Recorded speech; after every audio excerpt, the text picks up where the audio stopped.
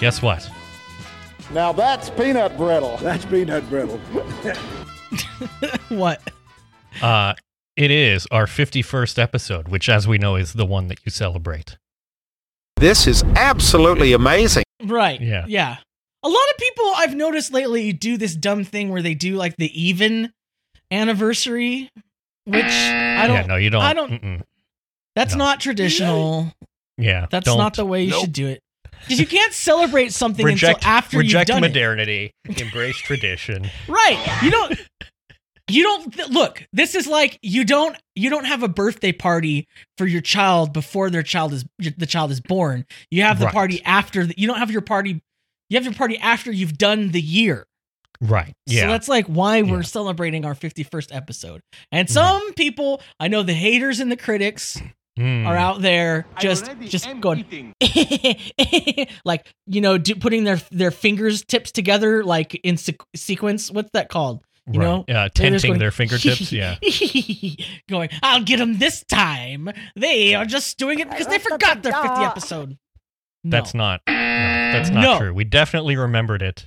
We definitely remembered it, and everybody else. The younger generation now tells me how tough things are. Give me a break. Give me a break. Give me a break. Anyway, we have some. Hang on, one moment here. I have to find the sound here. We have some follow up from last episode. Not quite the right music, but it'll work. Do I have the other music? Yes, I do here. Follow up from last episode where we talked about the California high-speed rail and how they were planning to use the Caltrain corridor as their layout along the that was really cool there. And really exciting. They were just going they're going to make it work. They're plowing ahead no matter what.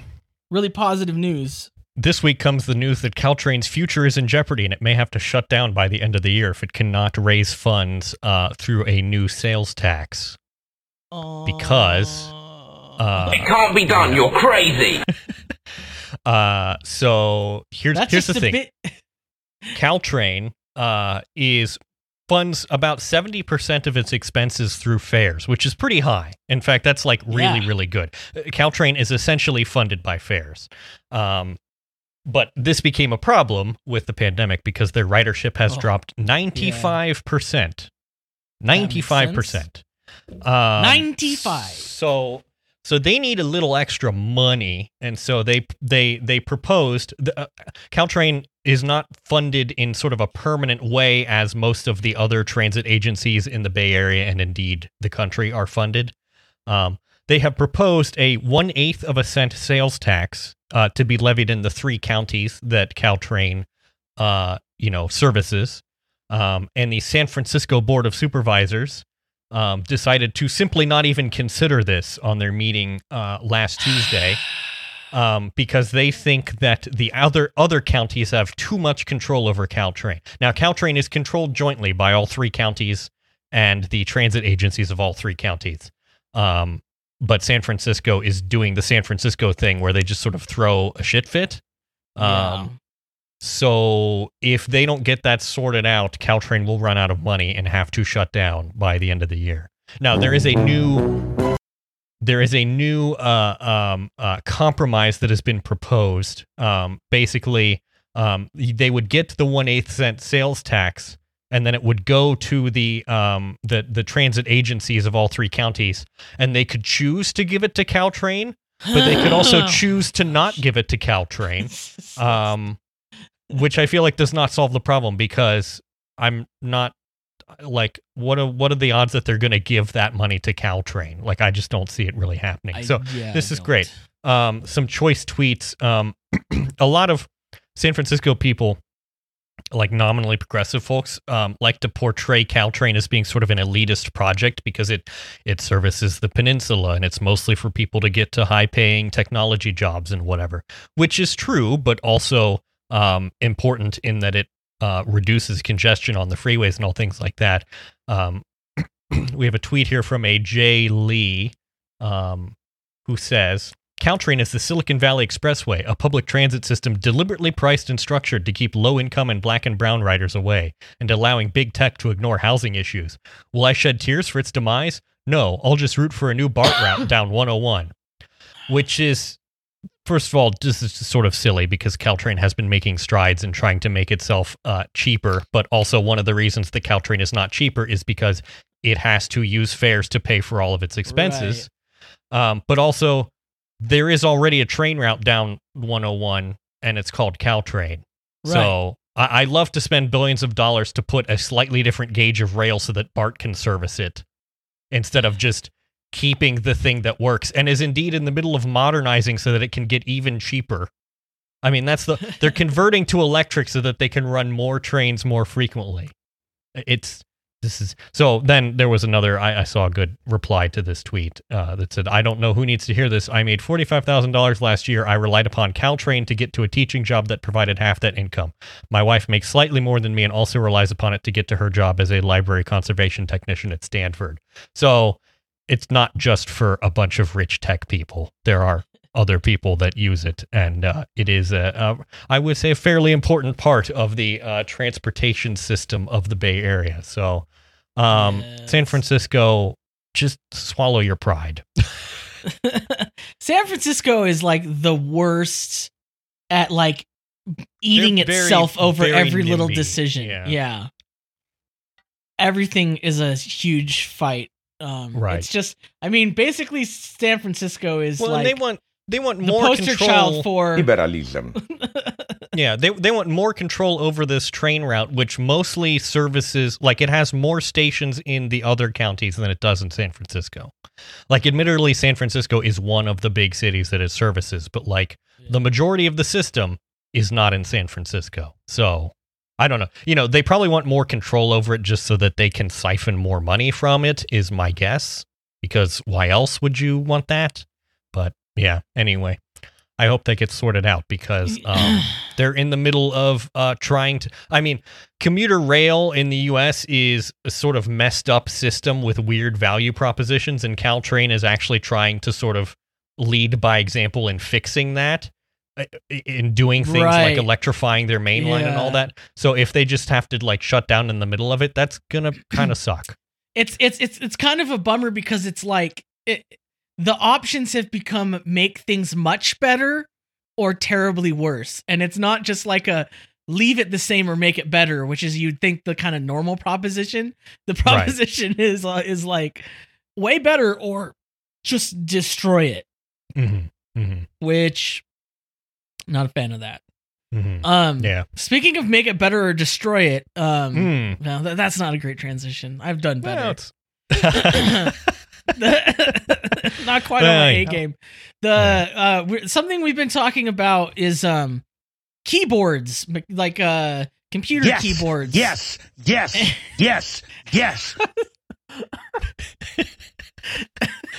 It gets me every time. Yes. I'm going to make one of those. I'm going to add an extra just to get you one of these days. So I've been in quarantine, which, you know, I am still mostly doing. Yeah. Which I think everyone should still be mostly doing. Stay home. Yeah.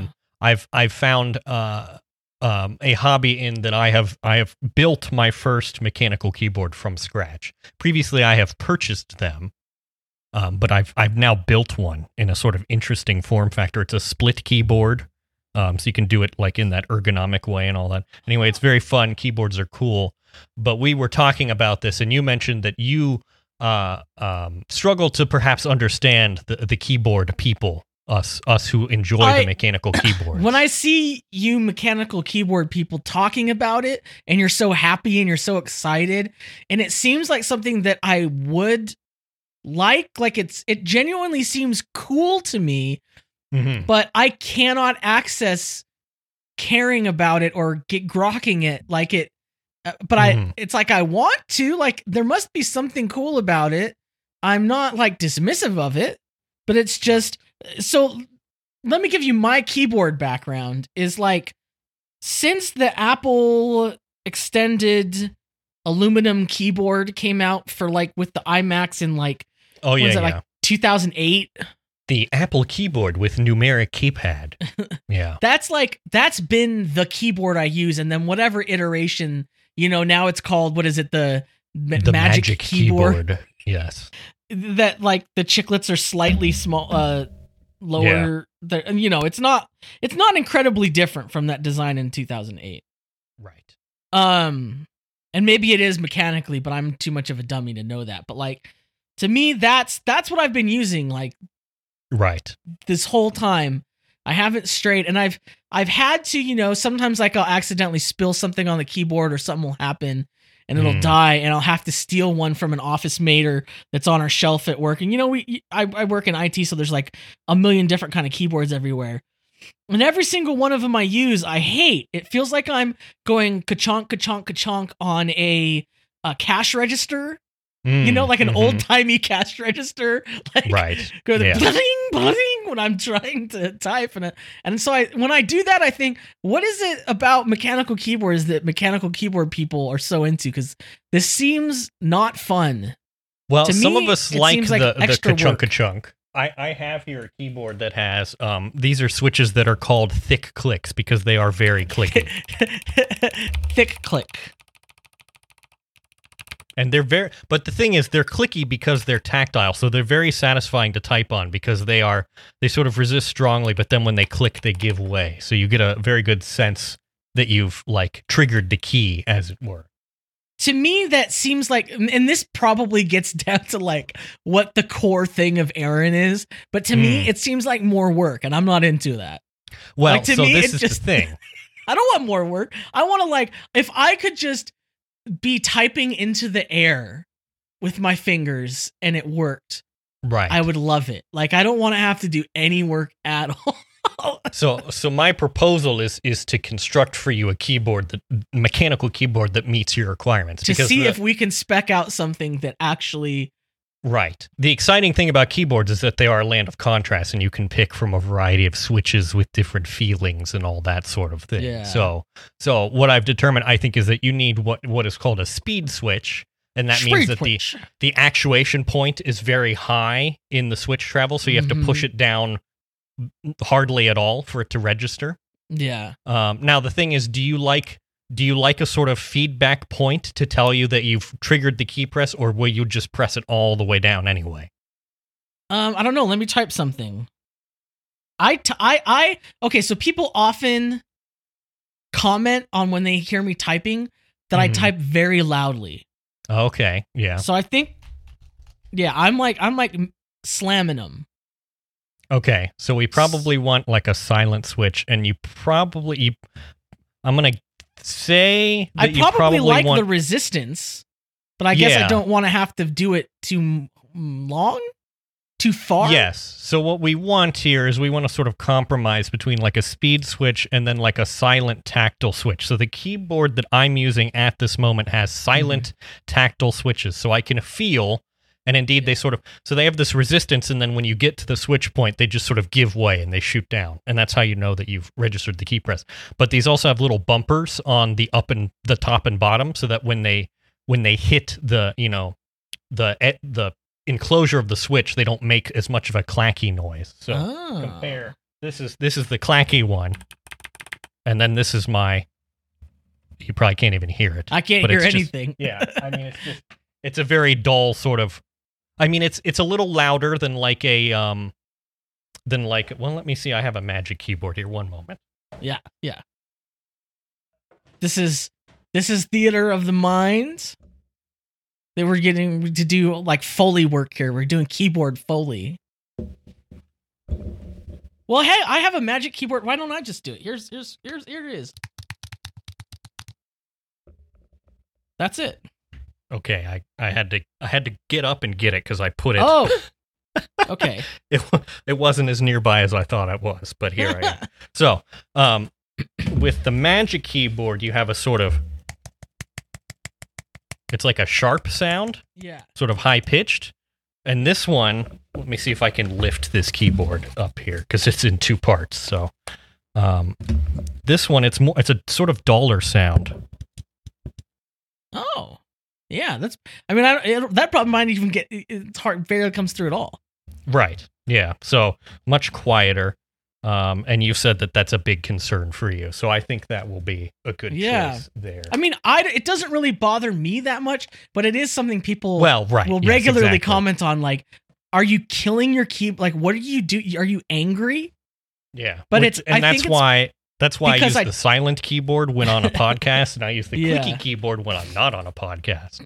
I think it's because I type, not because I type quickly, and to type quickly, I type hard. I don't know, but Mm-hmm. that's just what I like to do. Right. When you type quickly, you don't really have the time to register the Gentle. key presses. You just Yeah.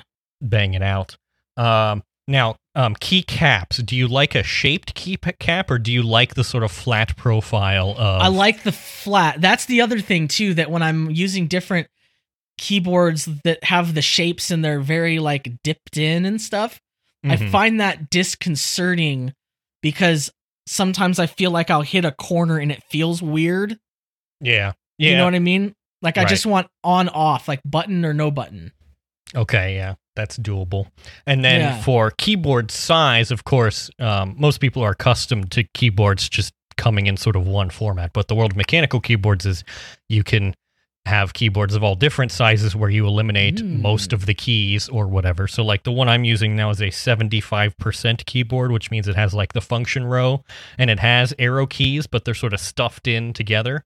I guess the magic keyboard that doesn't have a numeric keypad or a or like the separate arrow keys, that's like a 65% keyboard is what that would sort of be called. I don't like those. I like the full arrow keys. Yeah, and you've said that you use the numpad as well because And of I- your line and of I- work. yeah, You're typing see, my- a lot of numbers. My people use all the keyboard. Like Right, yeah. we use every part of the keyboard. Like I use the keypad to type because I'm typing in numbers a lot for data entry and stuff. But I also have them mapped to a lot of shortcuts for rearranging windows and spaces. So I navigate through my screen a lot by like holding, I think it's like command and You're what we hitting call a one of macro those. man. yeah, I'm A Mac macro man. a Mac macro man. Yeah, I do a lot of that stuff. It's funny when people watch me using my computer, they're like, Oh yeah, and they're like, "What are you doing?" they're like, what the crap are you doing? How are you doing? Are you controlling this with your mind? Like, Yeah. and I don't even think about it because it's just like muscle memory. I'm not even thinking like I'm rearranging things all over the place, but Mhm. yeah. And then finally, backlighting. Do you like a backlit keyboard? Do you care? I do like it. That is the one thing that I miss with these keyboards is that they're like the Mac ones are kind of, I think they do have some sort of lighting in them, but they're not. Yeah. Well, the good thing about mechanical keyboards is that since a lot of mechanical keyboards are designed with gamers in mind, they tend to have a lot of backlighting options. Like the one that I Yeah. have right now has RGB backlighting, which is frankly daunting to me, and I can't be bothered to figure it out. But Yeah, no, I do like a good backlight. I do like stuff like that. mhm. Because Okay, at nighttime, I think this is particularly. right. I think this is all I need to know. So All right. we'll follow up at some Do you point. need to know colors or anything? Are you going to surprise me? We'll see. Yeah, it depends Okay. on what's available. The Okay. one thing about the mechanical keyboard world is that a lot of it is done via group buys. So there's not typically a lot of things that are sort of normally in stock. It's more that you sort of buy things and then you wait for them and then you get them sort of thing, which irritates me greatly as someone who just sort of wants to get the thing. But also every other industry knows how to keep things in stock, but I don't know. Like, I sort of get it when mechanical keyboards were a sort of budding thing like several years ago and there were not that many people into them, but quite a lot of people are into them now. So I'm hoping that we transition into the things will just be in stock model soon. There's like a point at which it's like it's novel and kind of fun, but then at some point you're like, okay, can we just? Yeah, it's like okay, it's cool that you like purchased a lot of 1,000 of a keyboard, and then like sold them all at once, and then you're gonna purchase another lot of 1,000 keyboards. But when 5,000 people tried to buy from the first lot, maybe you should consider switching it up a bit.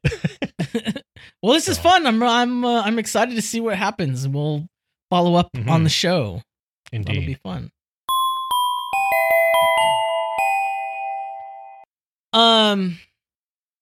Now I'm prepared to let you pop off on this. Yeah,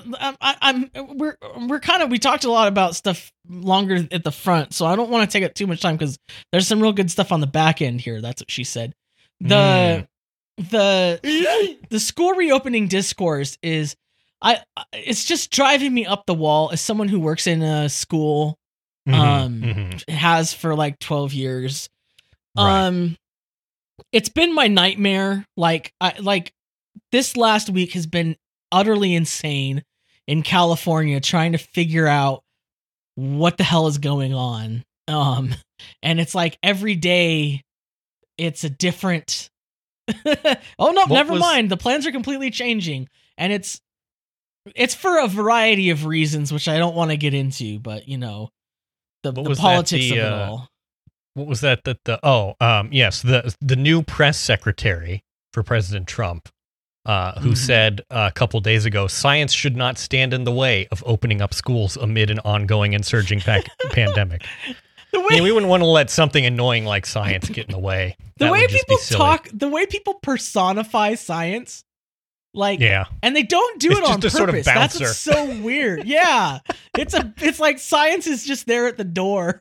Yeah, just to annoy you. Yeah, it's just an arbitrary thing, which tells you a lot about how these people think about the nature of reality. But the big claim that's like driving me up the wall that I keep hearing over and over and over again is people need to even if they're saying we should not open schools to in-class learning, they say, but it's important. Distance learning is not good.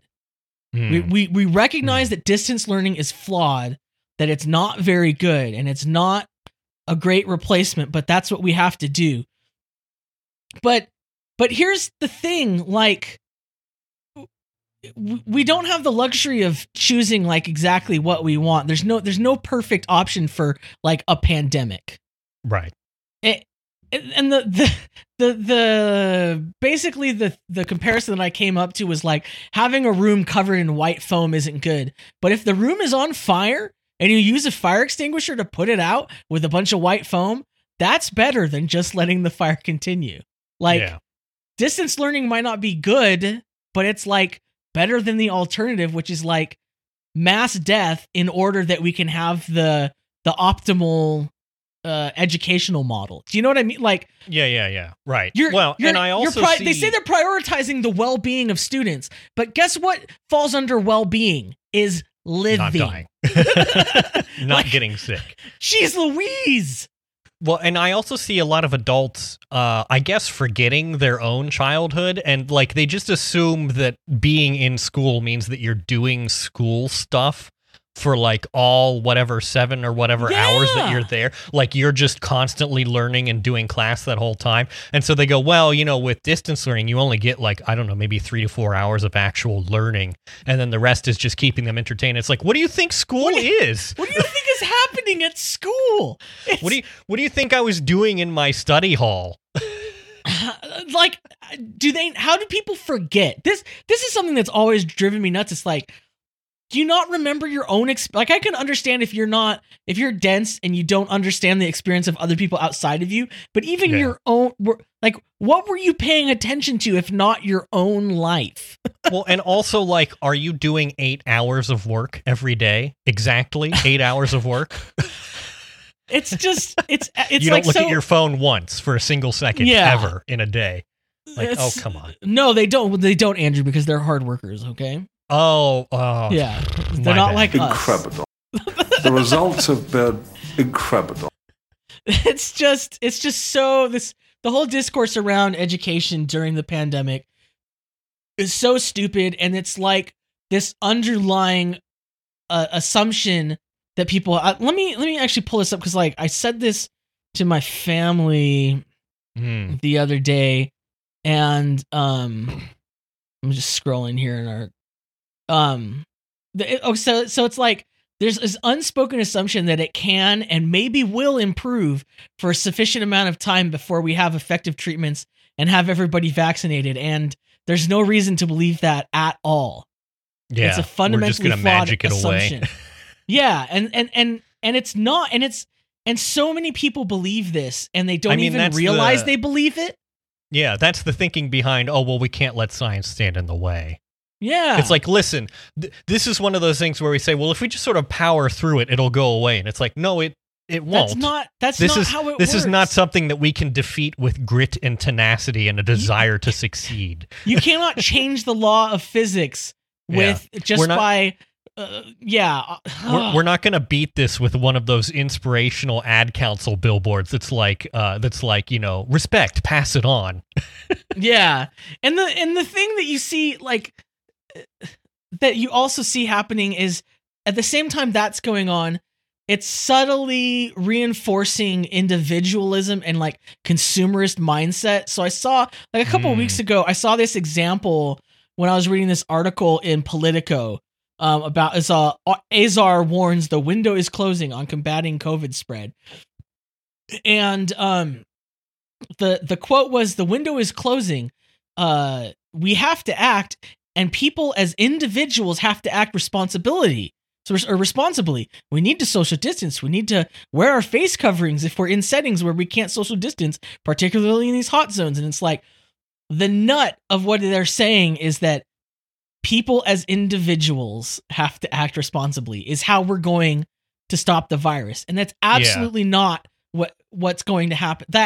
Which is silly and obviously dumb, but I think it's also interesting that they will absolutely use that later, and they'll just say like, well, the reason that so many people died was because you people couldn't get it together. Yes.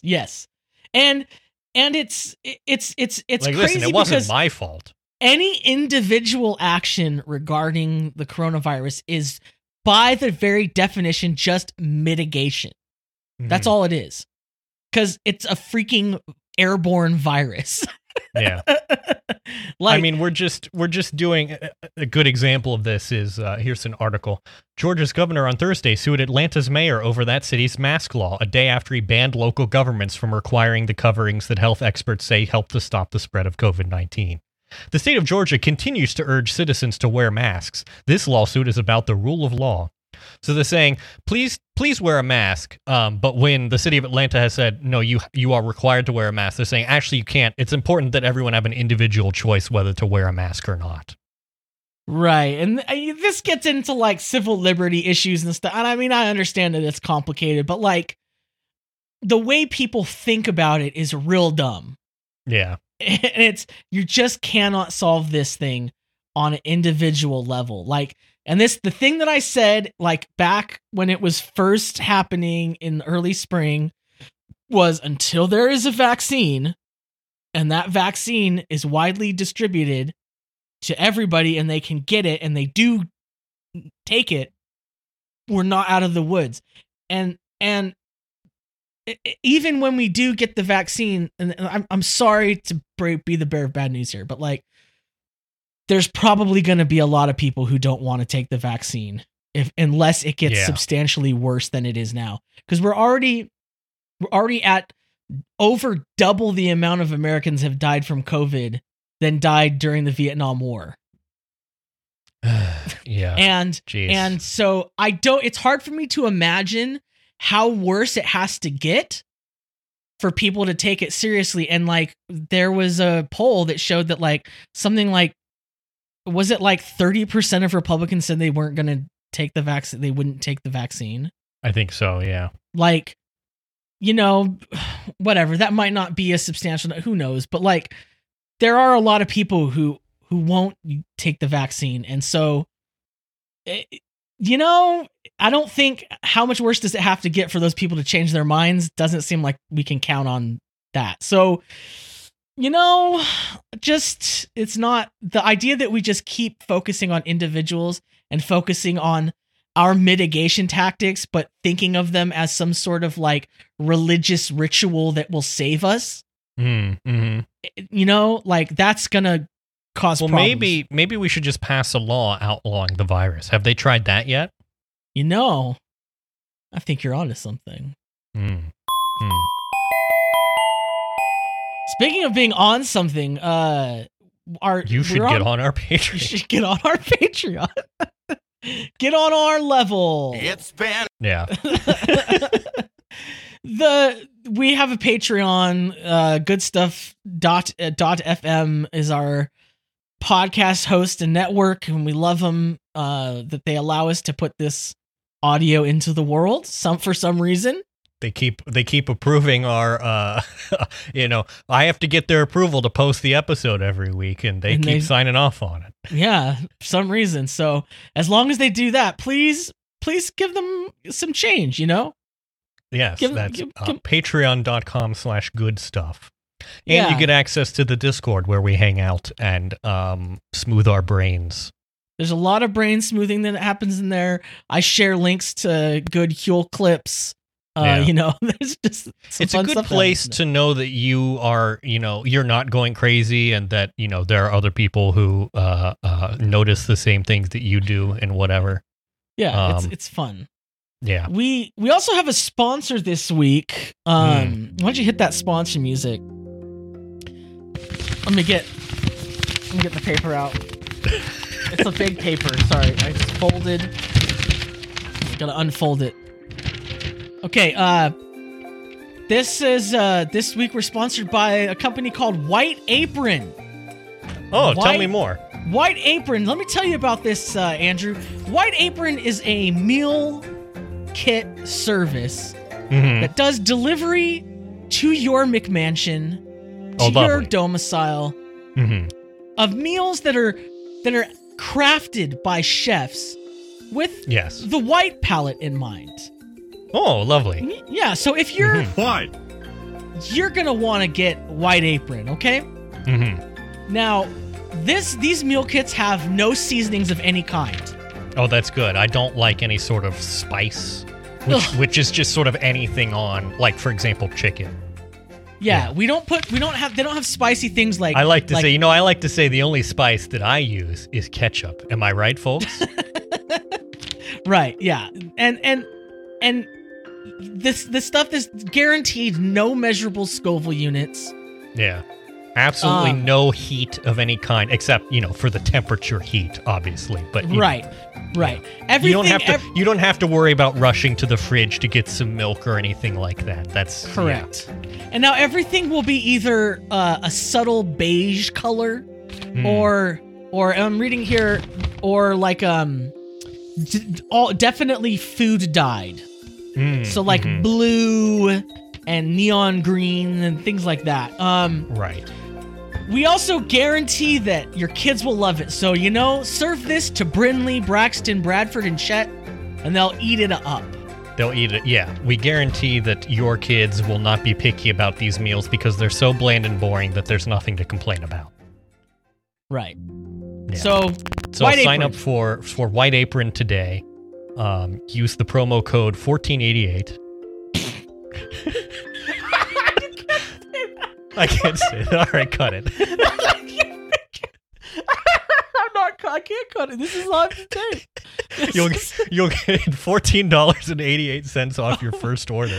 Oh my gosh. White Apron. No, I think I want to make it clear that that's a joke. It's important to understand that this is not an endorsement. This is just an ad. This is very different, okay? Oh, speaking of bad numbers. How's your Bitcoin? Oh, I saw a tweet the other day that said if I sent in some Bitcoin, I'd get double the amount back. So I sent them some, and I haven't gotten any back yet. Maybe you just gotta wait a little while. Yeah, I don't know. I don't know. Maybe because there were a lot of people tweeting, so maybe they just didn't notice. But there was a hack of Twitter this week, wherein some bad actors were able to take over lots of verified people's accounts and tweet out a very silly Bitcoin scam where it was like, if you send me 10 Bitcoin, I'll send you 20 back. Going for the next 20 minutes or whatever. And they apparently netted something like $100,000 worth of Bitcoin. Now I wonder. Do you have Bitcoin? Because I always forget that I have. No, I do not have any. I do not have any Bitcoin. I have 0.00092848 Bitcoin. So that's either like 5 cents or $500,000, depending on the time of day. Currently, it's $8.52. Oh, nice. You can buy like a burrito with that. I think I bought on a whim. Well, except you can't actually, because you can't use Bitcoin to pay for real things. But I bought $10 in Bitcoin initially, and so that's what it is now. Yeah. So I had one of the things that I wondered is, what kind of person would be so dumb to fall for the sort of "I'll double your money" scam? And then I realized it's exactly the people who buy Bitcoin thinking that it's like a good investment. Like those target markets overlap entirely. Talk about perfectly target. It's a Venn diagram. It's just a circle. Yeah. But then the thing was, in order for Twitter to mitigate this sort of attack, they ended up having to disable the ability for verified accounts, the infamous blue checks, from tweeting for like a half an hour. And it was a glorious period in our history. And I believe that we should shut them off more often. In fact, I tweeted requesting that Twitter send me the button that controls this functionality. So perhaps they will. Oh, it was weird because I've been super busy with work, and like it was the end of my day, and I logged on to Twitter and I was like, wow, Twitter seems real fun right now. Everyone's dumping on blue check people. This is fun. Wow, this is really enjoyable. I didn't know what was going on, and then I like checked in on Discord and I was like, hey, I've been gone all day. Anybody want to tell me what's going on? Give me a update. And I was like, oh, wow. And it just reminded me of how Twitter was when like I was first on there. Mm-hmm. Before they established a sort of class system. Before influencers, man. And it was like, yeah, this, what it really reveals is like class issues. Like Twitter having a class system makes it suck. Just like anything else having a class system makes it suck. Mm-hmm. Mm-hmm. So... Man. It was enjoyable time. Give me that button. And so like that instance and some other instances lately have like sort of bubbled up this thought technology for me. Another instance was that this tweet. Damn, super jealous that Rod Dreher's, whose book The Benedict Option was cited by Alito today. So Justice Alito cited Rod Dreher, who's famous for blogging about, the exorcisms of his wife. Yeah. He's like very tradcath kind of he's weirdo. Like the traddest of the tradcath, but like, yeah, super weird dude. Was cited by a Supreme Court justice. Very cool. Yeah. Very cool and normal. And so the thought technology that I've really been working on here lately is like, these people are not that smart. No, and they're really not. Yeah. And if you remember that, it will be very good for you. And somehow it's hard to remember that because we're so used to concluding that like people who are successful or who have power have it for a reason. But the thing is, they don't. There's no reason other than that they've been given it because of class structures in our society. Mm-hmm. And another good example of this week was the resignations from their respective outlets of Barry Weiss and Andrew Sullivan, who basically both self-canceled. Barry Weiss wrote this very long. Now, well, I don't know if it was self-canceling or whether we were the ones who did it because we. Oh well, we brought it up and then the next day. Food for thought. Yeah. But Barry Weiss resigned from her post at the New York Times, where she was an op-ed writer, and she wrote a very long and rambling resignation letter. And it's summarized in these two tweets by Sean of the YouTube channel Sean, who's great, and says, I read the Barry Weiss resignation letter, and it really is amazing how her main complaint is that her work was demeaned. She wasn't silenced, she wasn't fired. The problem is people didn't like what she wrote and said so. And that's, really mostly is that people pointed out to her how myopic her arguments were, and she didn't like it, and she didn't like that the leadership of the New York Times didn't crack down on them or whatever. and so she's leaving. The feeling when your idea fails in the marketplace of ideas, it must be something else. Right. Yeah. It can't be because my ideas are bad. You must have cheated somehow. Yeah. But it's clear that Bari Weiss has been sort of aiming this whole time. She's been teeing up, trying to get fired so that she can go out in like a blaze of fired for truth, free speech glory. Yeah. And the thing was, the New York Times just doesn't really care that much. And frankly, not enough people even know who Bari Weiss is for that to matter. Almost the only people who know who she is are the people she trolls all the time. Yeah. Like, I would her. estimate a significant portion of the readership of her columns is people hate reading it. Yeah, totally. Also, notwithstanding the tweet from someone else on Twitter who said that the Bari Weiss resignation was the largest media story in history, and someone pointed out that it was only like a year ago that Jamal Khashoggi, one of the journalists for, I think, the Washington Post, was literally killed by the Saudi Arabians in their embassy in Turkey. Well, shit. Cool. Then Andrew Sullivan also left New York Magazine. And then slightly earlier from this, Ben Shapiro stepped down as the editor-in-chief of the Daily Wire website that he founded. It all happened so quickly that it seems somewhat obvious that they have something cooking up. That we'll probably hear about here soon. Maybe they're all moving to the Atlantic Monthly. Yeah, maybe. I don't know. It'll be interesting. So maybe they're all going to go work for the Lincoln Project. Oh, yeah, great. Yeah, love that. There's a good article that I put in here from Mel Magazine, which discusses this and also discusses the whole Goya thing. And it's entitled "Cancel Culture Only Shows Who the Con Artists Are." So that was fun. Another fun thing is that Big Brain Ben over here has, he's discovered something yesterday that he'd like to show you. If you'll click on this tweet, it's captioned, "Map of mask wearing in the U.S. versus map of total case count in the U.S. See if you can spot the pattern." Now, it turns out if you also grab a map of the population density of the U.S., it also looks pretty similar to these maps. My answer is something called science. Yeah. So, anyway. It's almost as though people are generally responding to incentives and case count in semi-rational fashion. Yeah, it's like, or maybe it's just that where the people are is where people are wearing masks. The pattern for those who missed it is not that masks don't work. We don't know that from this chart. It seems rather obvious, however, that where people are most under risk, they are masking most, which is because people are generally self-interested and rational. It's like, well... no, that's Ben. That's just where the people are, and indeed, there's an XKCD to this effect called Heat Map, which is about heat maps that are just population maps. Thanks, Benifer. Yeah, thank you for that so much, editor emeritus of DailyWire.com. There. The Big Brain Man. The Big Brain Man. Now, let's transition quickly from the Big Brain Man to the Big Rich Guy. This is a gentleman named Eric Weinstein, whose bio is Math Guy, MD at Thiel Capital, which we love.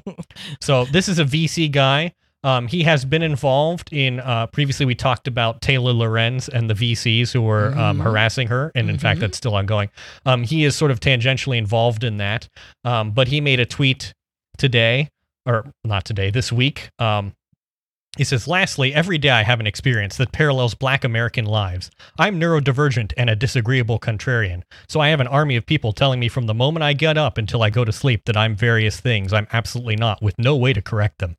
And this is another entry in the struggles of rich, privileged people thinking that their struggles are exactly the same as those of marginalized communities. I mean, he's basically saying here, I'm exactly like Black people. I'm POC too. Yeah. And I think it's interesting that these people have never really actually suffered from any sort of real oppression. And so, like, the mildest pushback that they receive, they're like, oh my God, I'm being oppressed. This is terrible. This is completely unjust and unacceptable.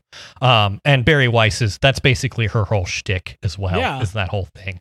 So, yeah, we love it. Help, I'm being oppressed. I'm being oppressed. So I tweeted that, and I tweeted that so that you can retweet it anytime this sort of thing happens again. It's just Big Rich Guy, I'm actually the victim. It's really good. It's a really evergreen tweet. Yeah. The thing is, like, I like it because I just want to start calling every one of these people Big Rich Guy, because like I've been tweeting lately, the guy slot in my brain, the guys slot, I can't have any more guys. Right. Please don't make me learn the name of any more guys. I can't. There's all full up on guys. Max capacity. Yeah. Yeah. And finally. Yeah, you had a really good thought here too.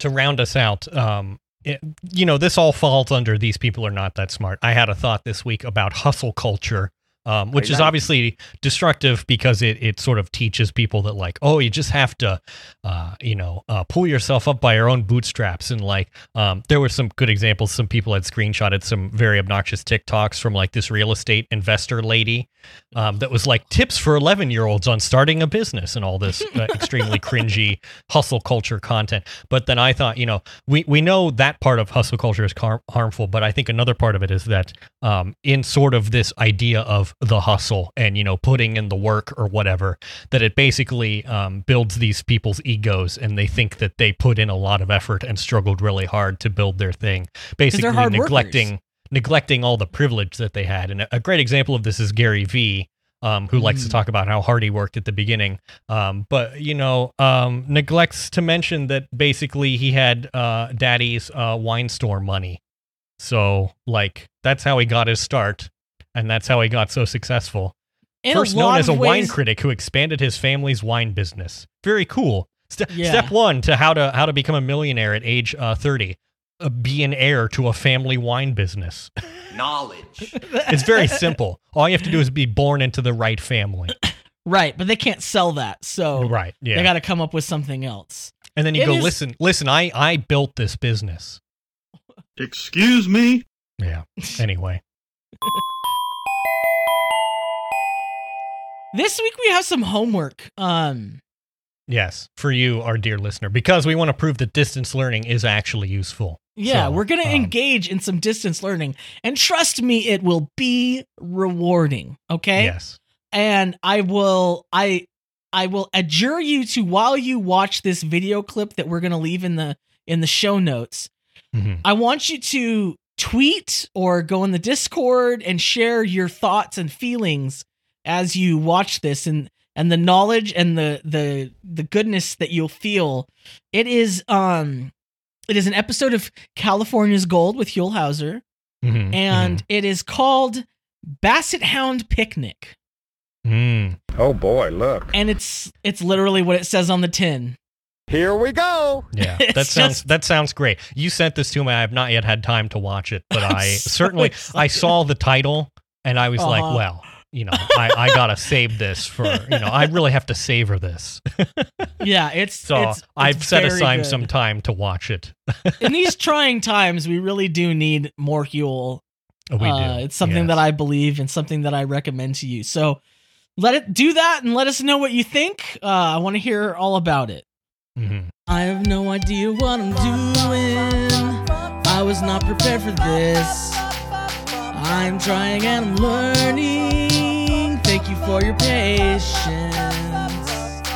There's so many mistakes I have already made, but I'm working to be better day by day.